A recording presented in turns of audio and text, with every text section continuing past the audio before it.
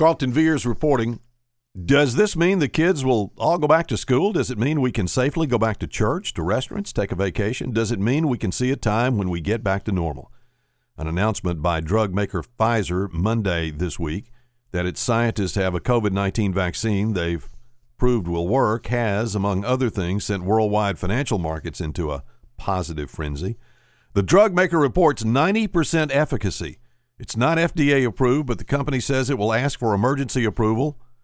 Pfizer says it will have 50 million doses ready this year, but over 1 billion next year. It's a 2-shot vaccine, Pfizer says, begins its protection 28 days after the last shot. There are other drug makers that say they aren't far away from a similar winning formula, making the case that a widely accessible vaccine really is here.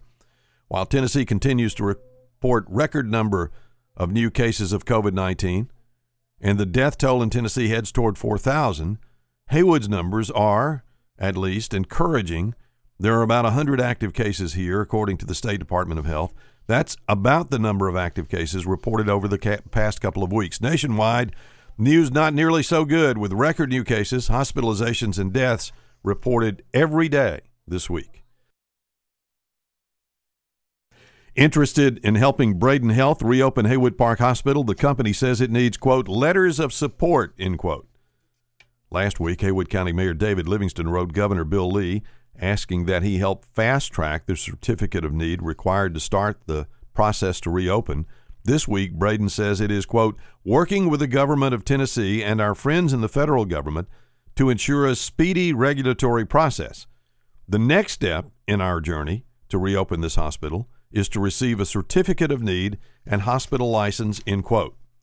Kyle Kopech is Braden's CCO. He told us, quote, the state of Tennessee needs to hear that the community needs and supports this hospital. Most importantly, the state needs to hear your stories of how hard it has been to cope in Haywood County without the presence of a hospital. They need to hear of your suffering, your struggle to cope, and how your families have been broken apart due to a lack of health care services. To write a letter, which will be included in Braden's application, go to haywood.health and follow the instructions under the Letters of Support tab. Braden's goal is to open an acute care hospital and emergency room in October 2021. Again, that location on the internet to write the letter of support is found at haywood.health. Stopping chicken house development. Goal is clear. Direction in disagreement. There are at least 3 key questions. Can a concentrated feedlot operation, a CAFO, be defined as industrial, not agricultural?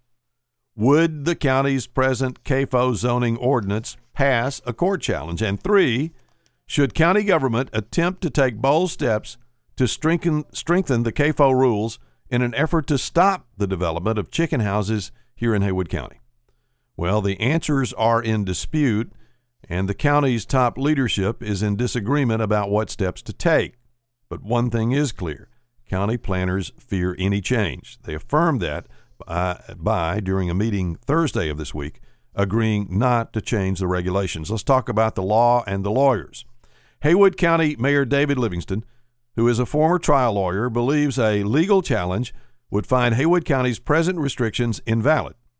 To fix it, he has repeatedly urged the County Planning Committee to redefine CAFOs as industrial, not agricultural practice. Livingston is, apparently, backed up by an attorney general's opinion, one that County Attorney Michael Banks doesn't dispute but believes arguable. Banks says Tennessee law makes it clear that CAFOs must be governed by agricultural rules, and he says the continued debate could set the county up for legal failure. The discussion continued Thursday night before the Regional Planning Commission. The panel sided with Banks and decided for the 3rd time not to change the rules. Their action was unanimous. Now, leaders may disagree on the method, but the mission is clear.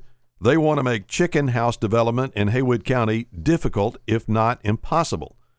Issue comes because the new Tyson chicken processing operation being built in Gibson County will require, according to news reports, 1.6 million chickens weekly and they must come from growing operations within a few miles of the plant. Already, chicken house developers are building in rural areas of West Tennessee. Only one has been proposed in Haywood County, and the developers, after hearing squawks from neighbors and regulators, abandoned the project. Mayor David Livingston argues that CAFOs, quote, have never been defined, end quote, as farming practices in Tennessee. That's why, he says, Haywood County should define them as heavy industrial, governed under stringent I-2 zoning regulations. Banks presented planners with Tennessee law he believes makes it clear CAFOs must be governed by agricultural zoning rules. In Tennessee, there are almost no regulations for the zone known as FAR. Banks told planners, quote, it's clear to me, and in two different attorney general opinions, end quote. Haywood County's CAFO zoning ordinance was adopted in 2005. The rule includes requirements that may be in conflict with Tennessee's agricultural laws. Livingston said last Thursday night, he said, quote, the Attorney General has said our 2005 rule is no good. We have no protection at all, end quote. Banks says Livingston's plan is, quote, inviting a challenge, end quote. Adoption of Livingston's idea would likely have far-reaching effect on Tennessee's agricultural law.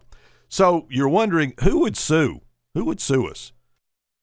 Well, Tyson doesn't own or operate chicken houses, according to local leaders, but many believe the company or the Farm Bureau, agriculture's top lobby in Tennessee, would join the fight and finance the plaintiff's legal cost. Livingston disagrees. He says for Farm Bureau and Tyson, he says, quote, that would be political death. They'd be crucified, end quote. Haywood County's Budget Committee wants to buy the Ben Rich Center building for $250,000. At nearly 10,000 square feet, County Commissioner Joe Barden IV calls it a, quote, goodbye, end quote. The plan is to move the ambulance authority located next door into the facility and also build a 2,500 square foot living facility for ambulance staffers. The money to buy the building will come from one of the county's two savings accounts earmarked for capital projects.